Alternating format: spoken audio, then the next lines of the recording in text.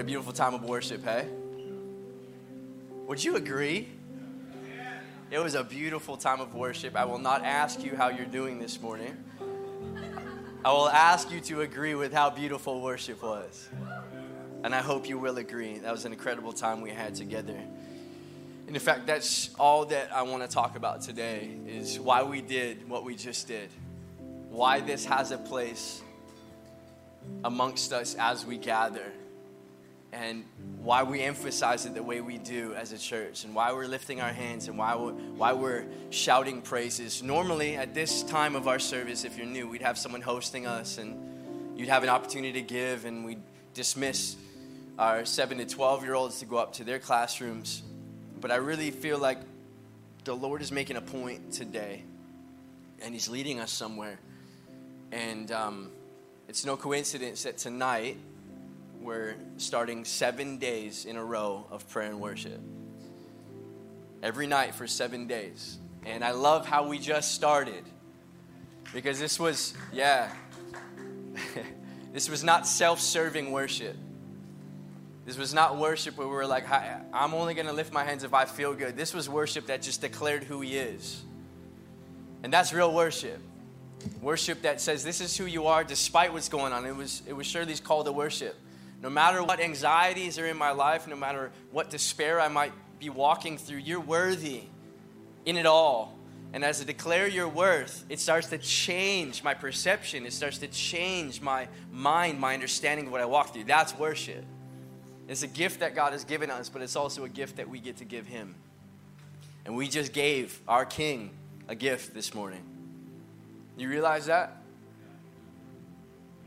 Yeah. Let's talk about that for the next few moments. Sam, I want you to hang with me today. But if you feel like your fingers are getting tired, you can stop playing. But don't leave that seat. Band, stay close. What I want to do in these next moments is set up why we're gathering for 7 days straight. It's not just another thing that we do to fill our schedules or to act holy or to say, look what we do as a church versus what you do. It's none of that stuff. There's a reason why we do what we do, and I think the Lord has shown us over the years that we've been doing church that we want to be as intentional as possible in everything that we do so that we're not wasting time, so that it actually serves a purpose. And the greatest purpose that we can serve is to worship Him. And so we're going to put altars through that filter today. And I pray that as we come out the other side, we'll know exactly what we're doing and why we're doing it. And in fact, that it's the greatest call of your life. You guys with me? Let's do it. Psalm 132, we're going to read this. It's 18 verses. We're going to read it together. And now this is a song of ascents. And so what the Jews, the Hebrews would do is they were going up to Zion, they were going up to the temple, they would sing this song as they went up. You know, like as the band goes marching in, like as they're going together, they would have these songs that they would sing on their way up to the temple. Not necessarily at the temple, but on their way up to the temple. Their worship started before they got there. Just leave that one there for a moment. Psalm 132, verse 1. It says this, Lord, we got it? Lord, remember David and all his self-denial. He swore an oath to the Lord. He made a vow to the mighty one of Jacob. He said this was his vow. He said, I will not enter my house or go to my bed. I will allow no sleep to my eyelids or sleep to my eyes or slumber to my eyelids until I find a place for the Lord, for Yahweh, a dwelling for the mighty one of Jacob. We heard it in Ephrathah, and we came upon it in the fields of Jaar.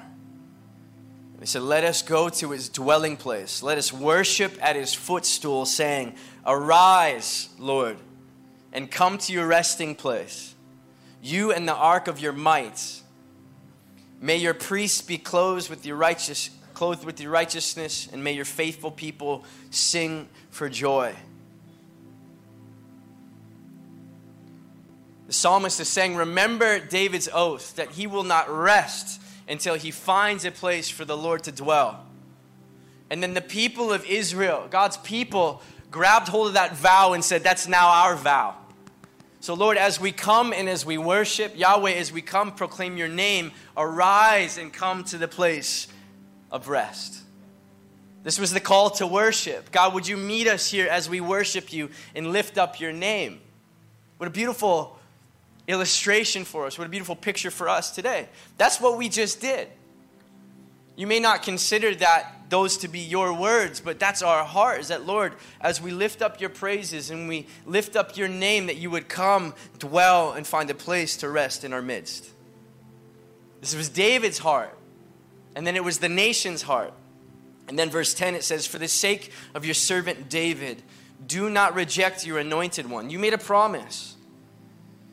And then, after David's vow, it says, Yahweh swore an oath to David.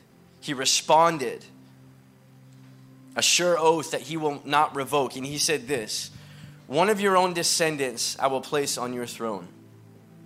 If your sons keep my covenant and statutes I teach them, then their sons will sit on your throne forever and ever. And who he's talking about here is Jesus. That your descendants, Jesus, will be on the throne forever. For the Lord has chosen Zion, Jerusalem, and he has desired it for his dwelling, saying, this is my resting place forever and ever, and here I will sit enthroned, for I have desired it.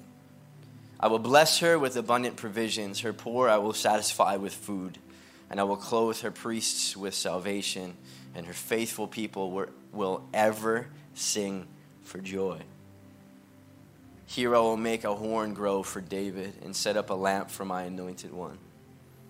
And I will clothe his enemies with shame, but his head will be adorned with a radiant crown. Let's pray. Would you pray with me? Jesus, thank you for your presence. Thank you that what we're reading here, we just experienced. Lord, that we all in this room or online can testify that you respond to the praises of your people. That your throne is in our midst. And Lord, we as a church, we vow as a people to not rest until you have a place to dwell. So God, would you come dwell amongst us this morning? That is our heart.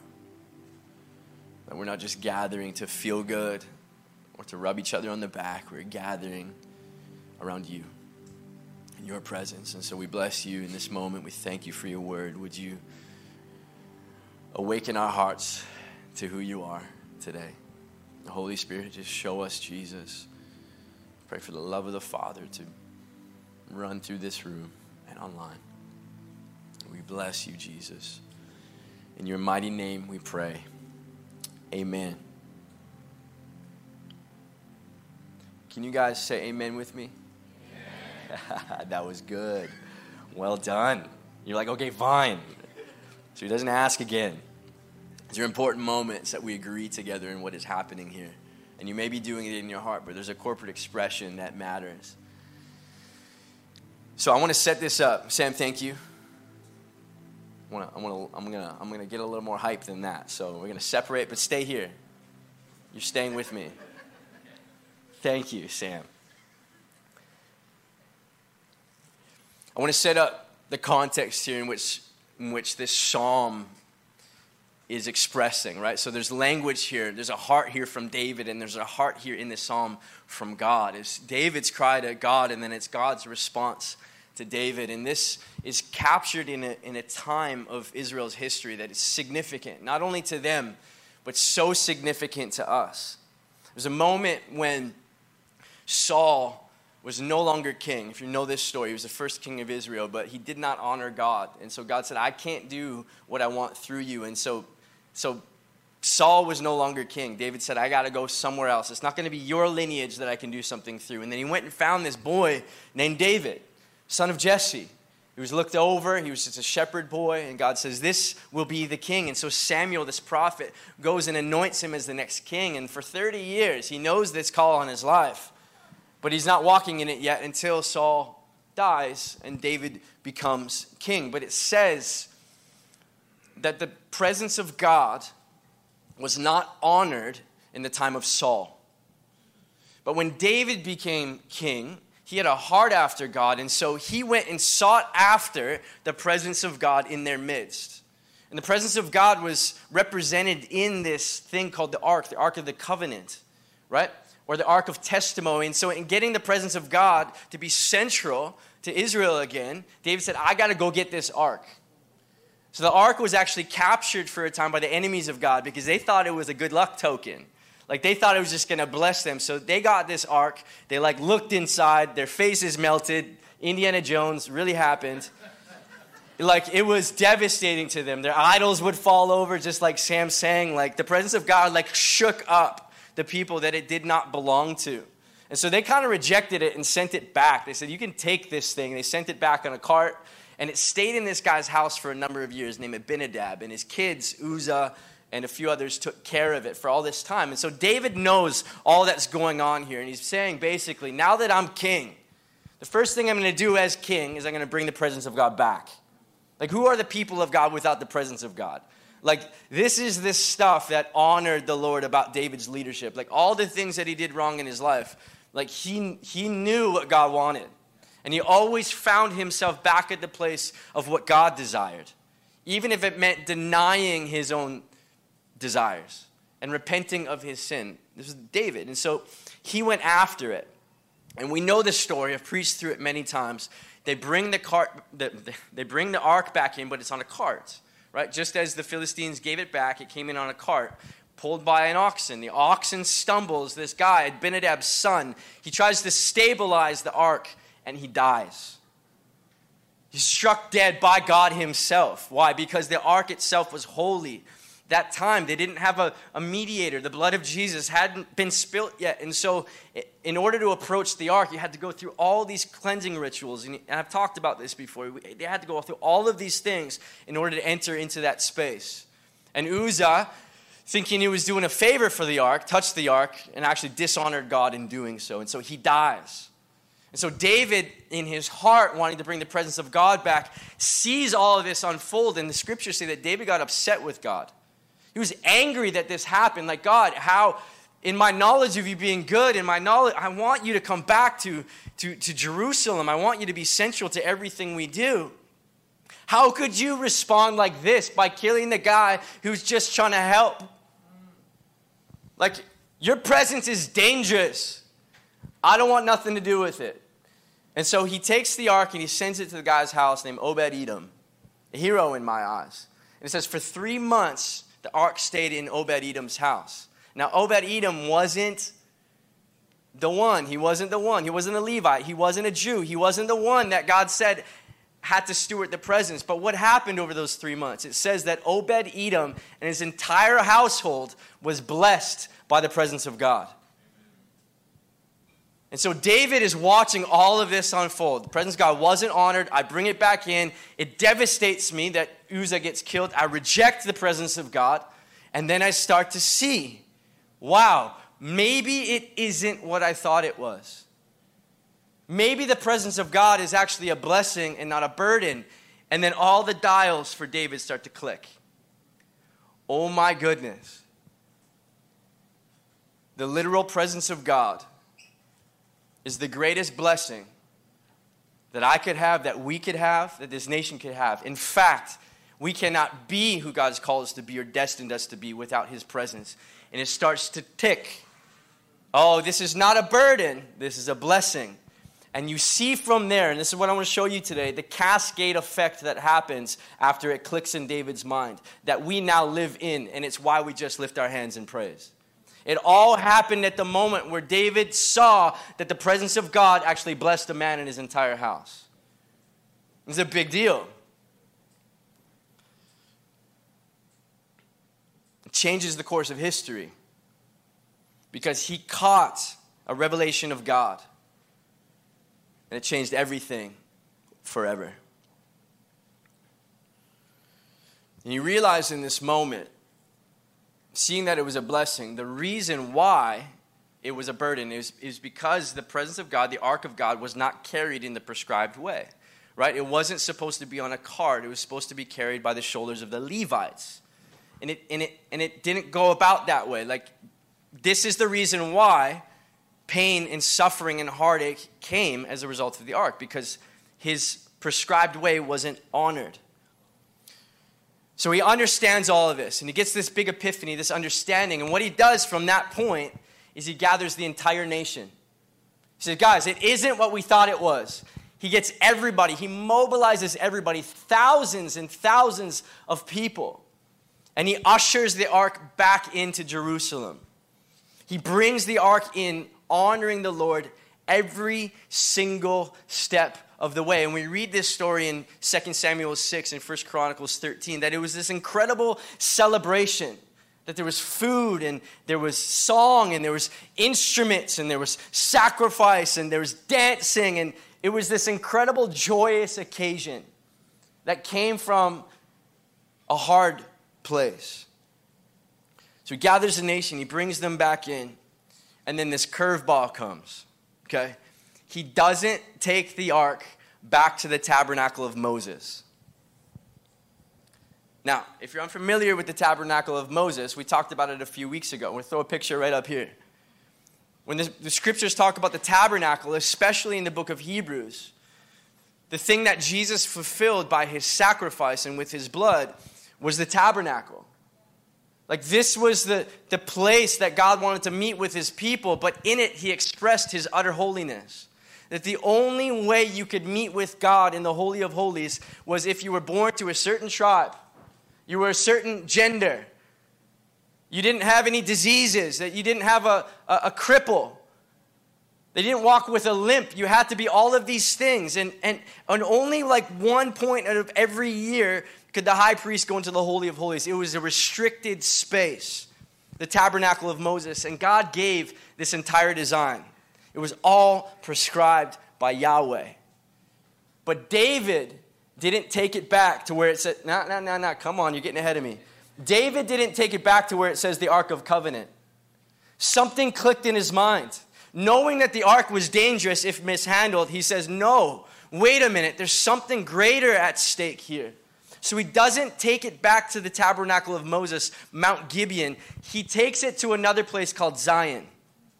He takes it to Jerusalem, and at Jerusalem he sets up a different tent. But instead of it being like this, it looks like this.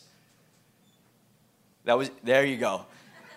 Literally, just a tent and the ark in the middle. And what he did from there was he hired thousands upon thousands of musicians and singers and psalmists to come gather around the ark of God and lift it up 24/7 worship. 24 hours a day, 7 days a week. You know what they did? They lifted their hands. They shouted praises. They sang songs. They got on their knees and they bowed. They were a little crazy. A little bit like us. This expression of worship that we just gathered in is not a charismatic expression of worship. It's not for those who subscribe to the presence of God being amongst us, and so let's be extravagant in our worship. No, it's biblical worship. David says, I understand now something about God and the way that he wants to be honored. He caught a glimpse of what was about to come, and that the presence of God wasn't restricted anymore. It was for everybody and everybody. He understood something in his revelation of God. This new tabernacle.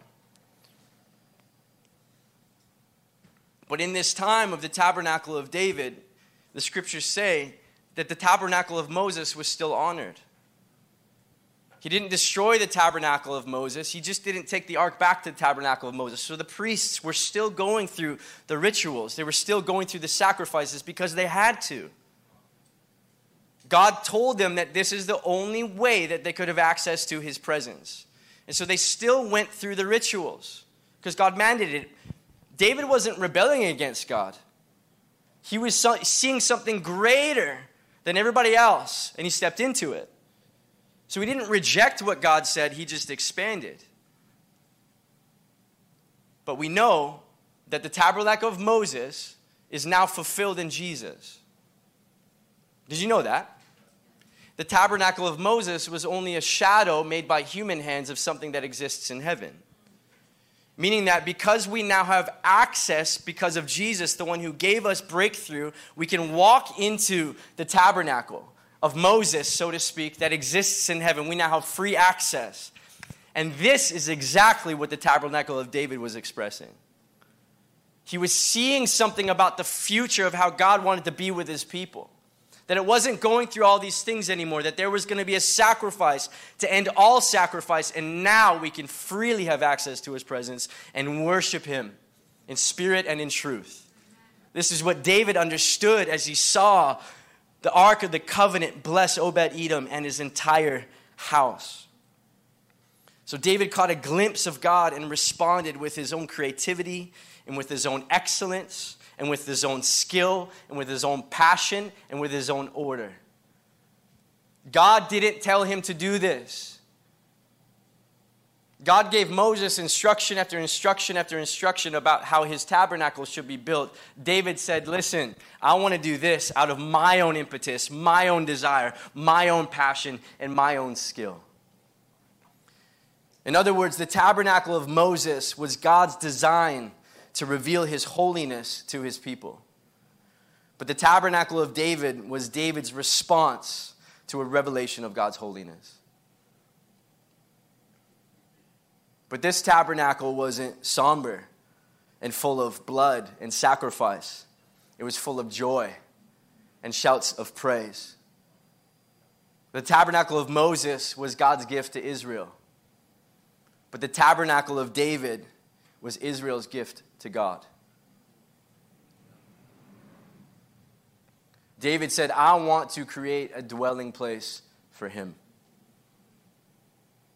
Remember what he said, I will not enter my house or go to my bed. I will not allow no sleep to my eyes or slumber to my eyelids until I find a place for the Lord, a dwelling for the mighty one of Jacob. This was all David's initiative.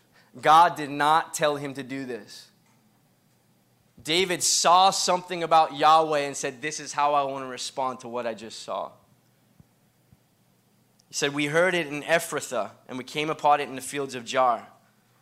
Let us go to his dwelling place, and let us worship at his footstool, saying, arise, Lord, and come to your resting place, you in the ark of your might. May your priests be clothed with your righteousness, and may your faithful people sing with joy. And then something wild happens. You know what happens? To David's good idea, to his shouts of praise, to his employing thousands of people to worship. You know what happens? God responds. And God starts declaring that this will be my dwelling place forever. The tabernacle of Moses was God's gift to Israel. The tabernacle of David was Israel's gift to God. And God responded to that gift, that free will offering of praise, and said, this gift, this space, this tent will be my dwelling place forever. And then he goes on to say, David, one of your descendants will sit on the throne forever, saying the Messiah will come from your lineage.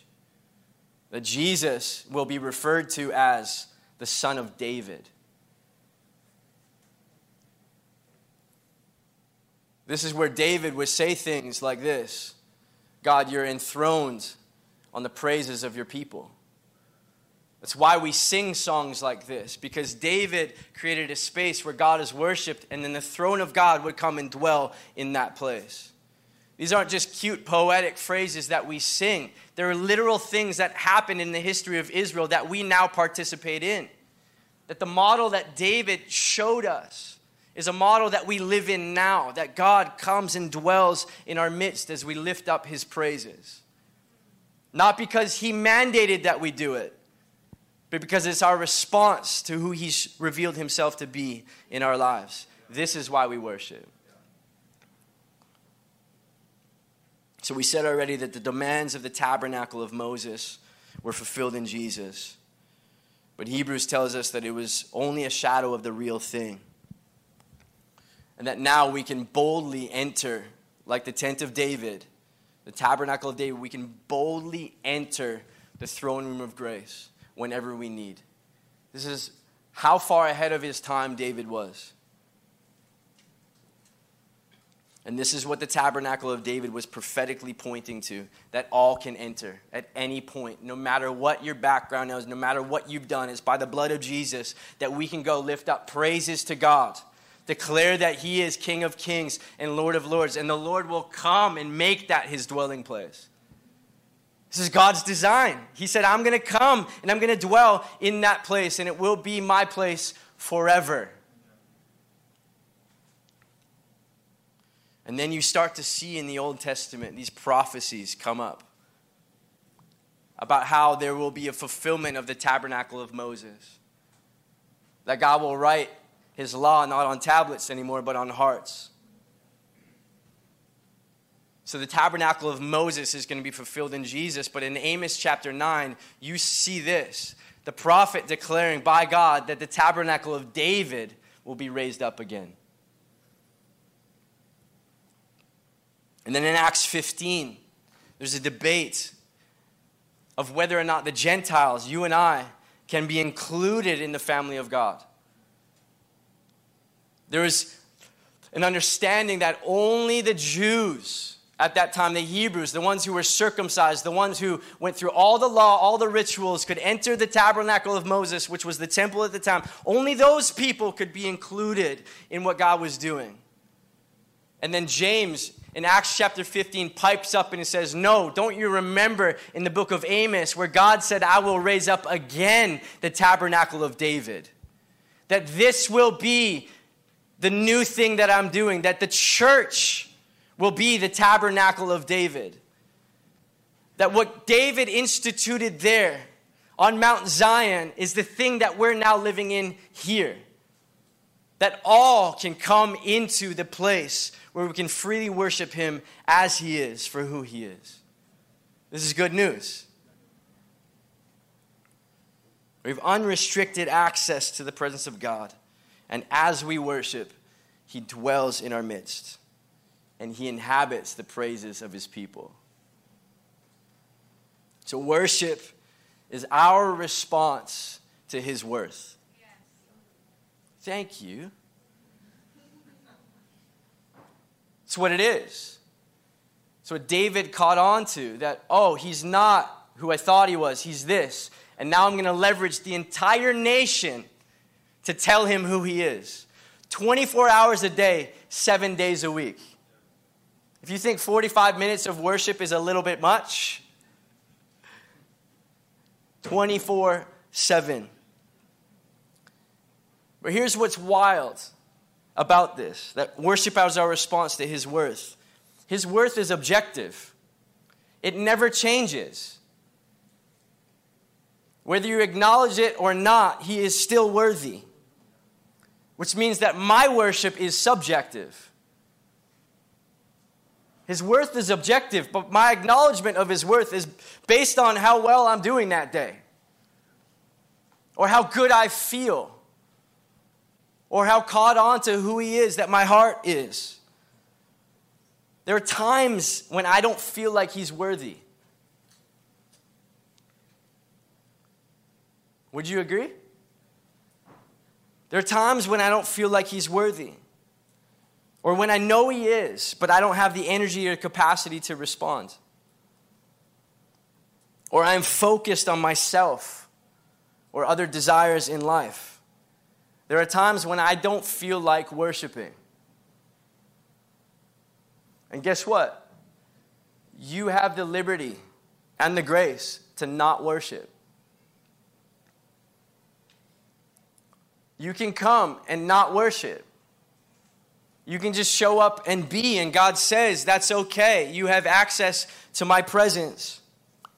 But you will be missing out on not only giving him what he's worthy of, but what he does as he manifests his presence in your worship.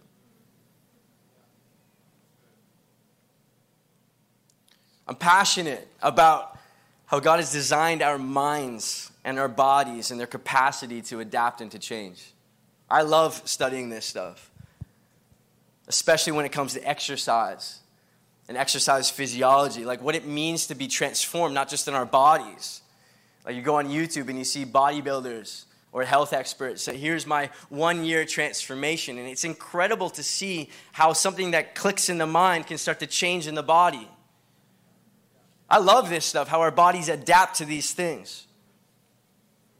But I've come to find out that the most effective space for adaptation is when you do what you don't want to do, or when you feel like you're incapable of it. When I don't feel like running is the time when I actually need to run. I'm training in that space, my body and my mind, and then I actually start to crave it. And my neurology starts to shift in that space. Where the first day I started running, I did not want to. But the 100th day I'm running, I can't help but run. It's what I want to do. Well, what about our diet? First day of a diet is horrible. Then your body starts to adapt to this new change, these new nutrients that are coming in. And now your body craves this. What about prayer? It's the same thing. What about writing? What I don't want to is actually the space that I allow my brain to be transformed as I do it. You name it. I don't know what it is for your life, but every space that we don't want to do something that we know we should be doing it is an opportunity for our minds and our lives to be transformed. So when we don't worship because we don't feel like it, that's okay.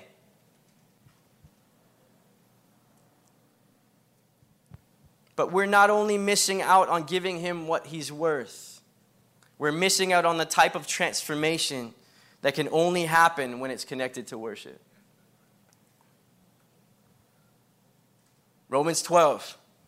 Therefore, I urge you, brothers and sisters, in view of God's mercy, to offer your bodies as living sacrifices, holy and pleasing to God. This is your true and proper worship. Do not conform to the pattern of this world, but be transformed by the renewing of your mind. Then you will be able to test and approve what God's will is, his good and pleasing and perfect will. The healing and transformation you are looking for may just come through a revelation of worship.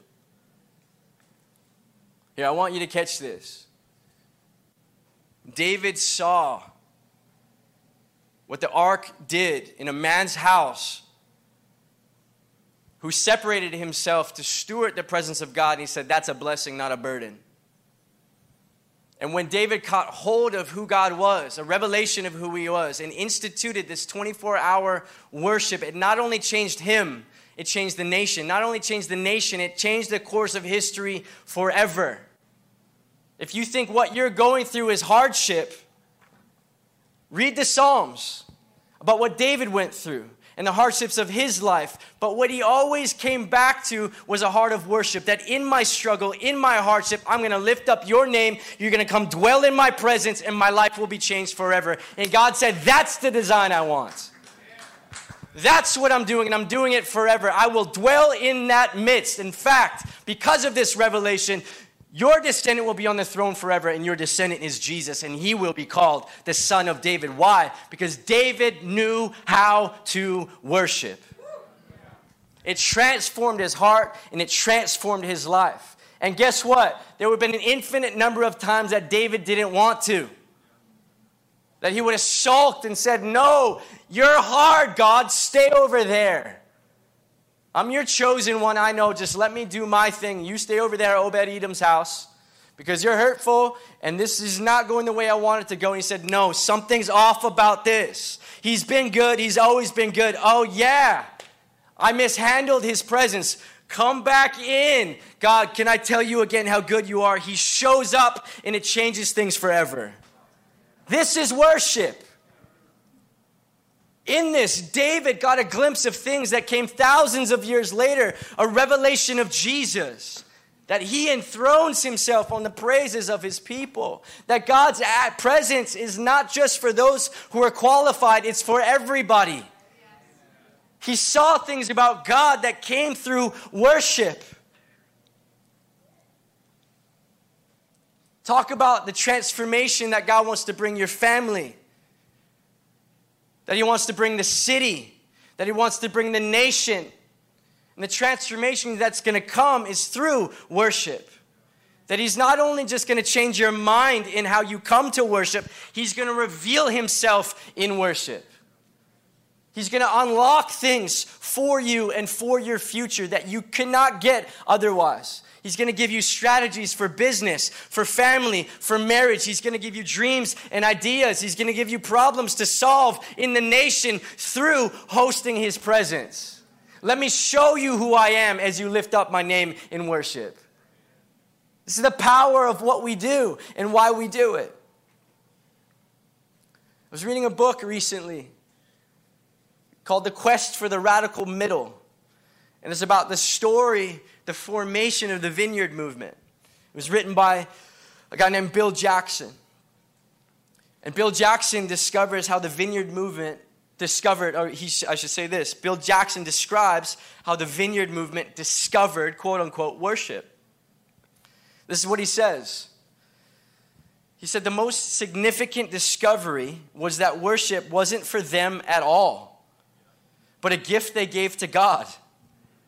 They learned that it didn't matter what they felt like. God was worthy and inhabited the praises of his people.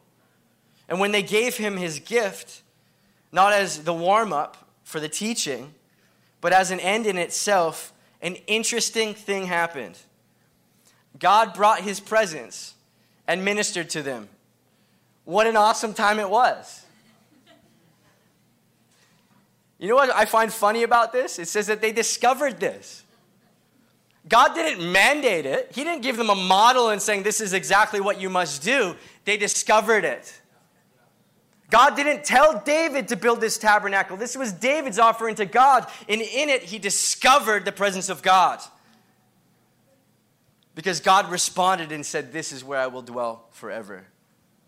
I think he's looking for people who will discover how beautiful he is through a revelation of worship. And once we discover how beautiful it is, we say, hey, 24/7. 365. I have to live a life that declares his praises because I can't live without his manifest presence. This is why we do what we do, people. If we're not here to gather in and around his presence that comes by way of extravagant worship, then what are we doing? We are the people of God, but the ark is with the enemies. It wasn't honored in the time of Saul, and David said, even though it be awkward and clumsy and messy and hurtful, I got to get the presence back no matter what it costs.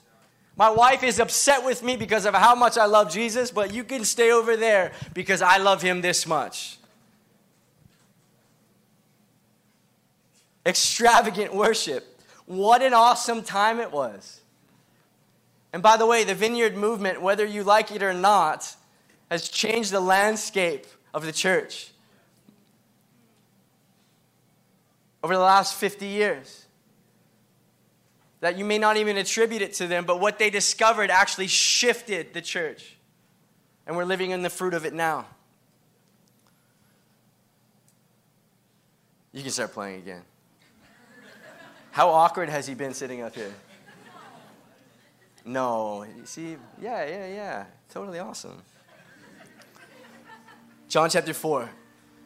There's a woman in Samaria. Ben, you can come back. And guess what? We're going to give him extravagant worship today. We're going to do exactly this. And guess what? You're handcuffed now because whether you feel like it or not, he deserves it. It's the only thing that's going to transform your life, his manifest presence. And guess what? He's worthy of it whether you feel like it or not. So the heart of worship is to say, God, whether or not I feel like it, I'm going to shift my subjectivity to your objectivity. And I'm going to make my mind declare what is true, not what it feels. This is worship. God is going to manifest his presence in this place.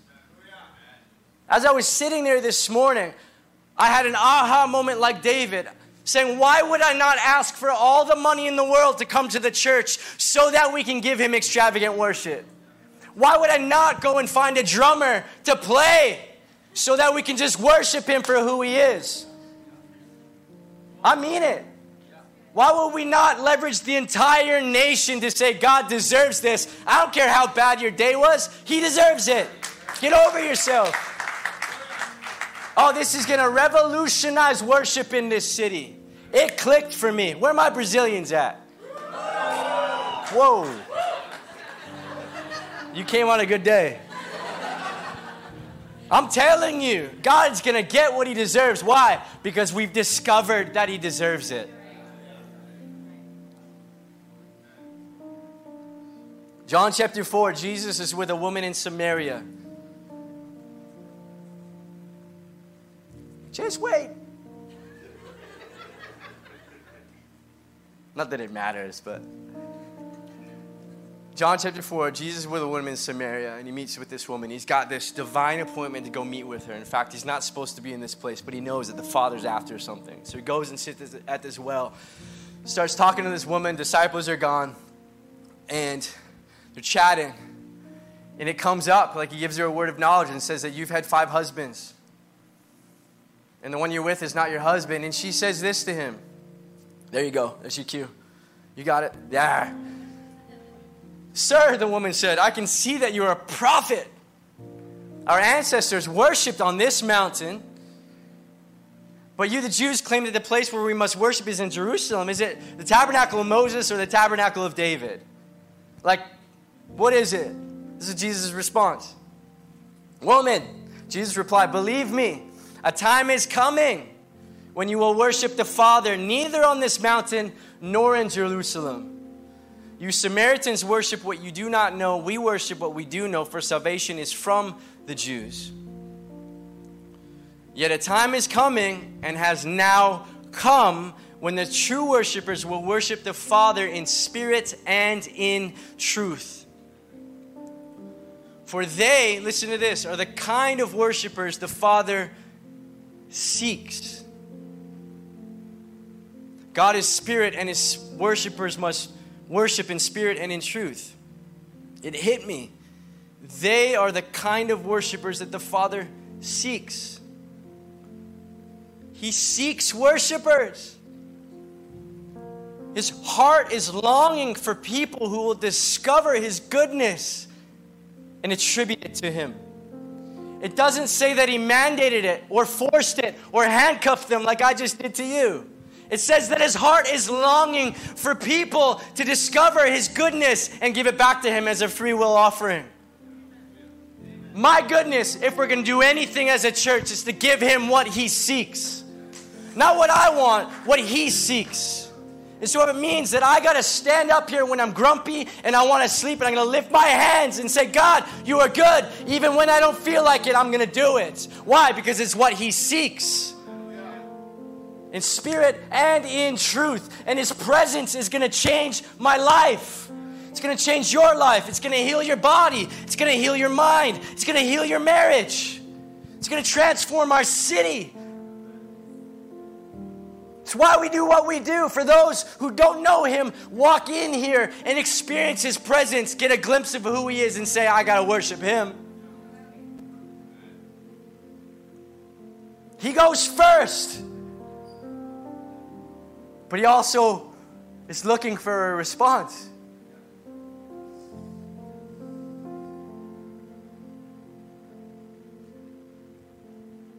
He seeks. I want to give him what he seeks.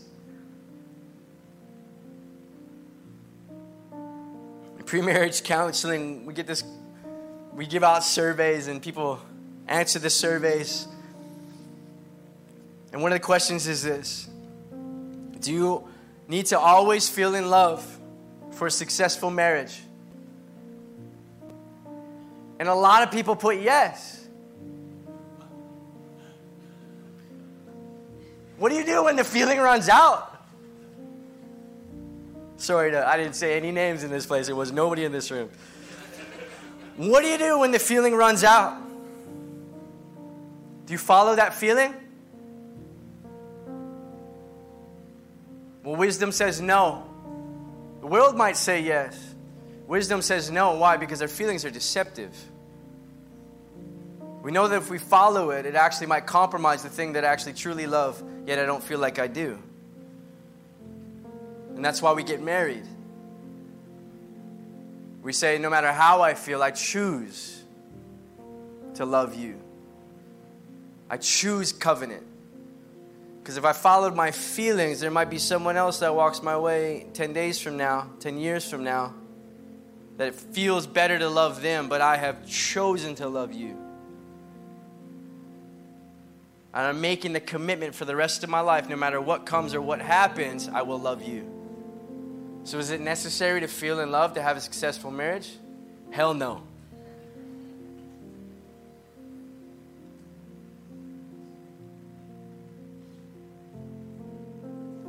So that when feelings become deceptive, I can come back to a choice.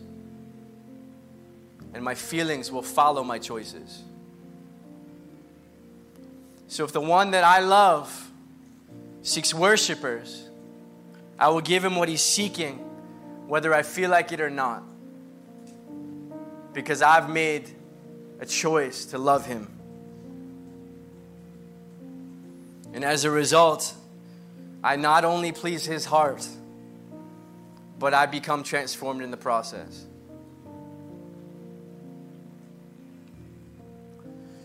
When we started this community, it was strictly obedience. It's primarily, God, if this is what you're asking me to do, even though I'm in pain and I'm suffering and I don't want to do it, I'm going to do it because you told me to do it. It was all about obedience. It was all about sacrifice. God, exactly what Sam said, I'm going to lay all of this down because I fear going elsewhere. I want to be with you. And I know life outside of you sucks. So even though it's painful being where you've called me to be, I'm going to do it because I'm making the choice to obey you. I love Jesus. But I feared doing anything other than what he wanted. And I think that was actually good motivation in the moment.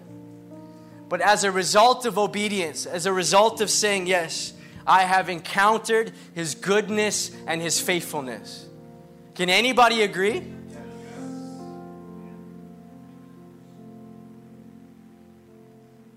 As a result of saying yes in obedience, I've encountered his goodness and his faithfulness. I could never, for one day in my life, for the rest of it, deny how good and how faithful he is. I've seen too much. Oh, I wish you all could just lift your hands and say amen.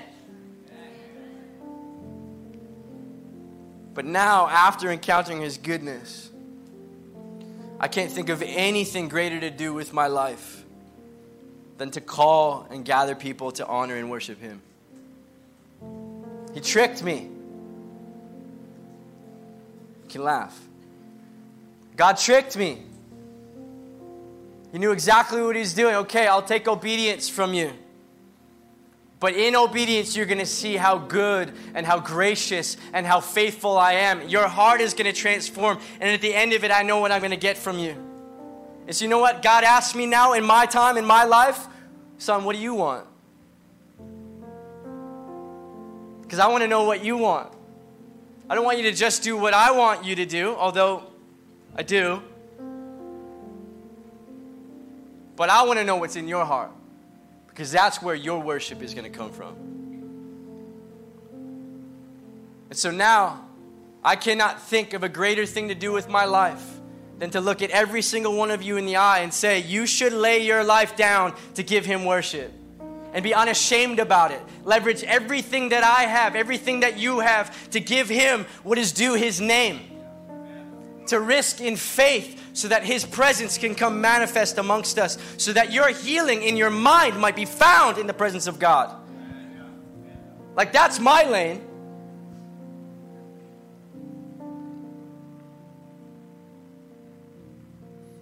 I began with what he wanted.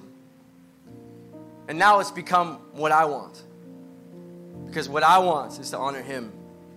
And that's what he was seeking the entire time. So his call on my life was his gift to me. But my joy-filled response to his call on my life is my gift to him. You have a gift to give God. You have something to offer him.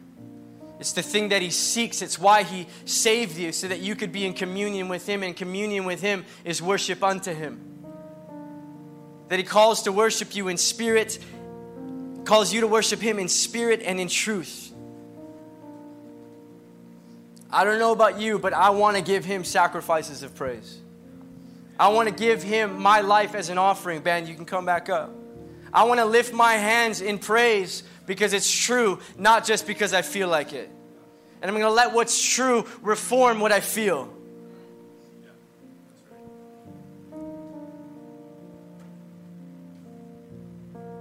Are you guys ready to worship? Joy-filled response to who He is.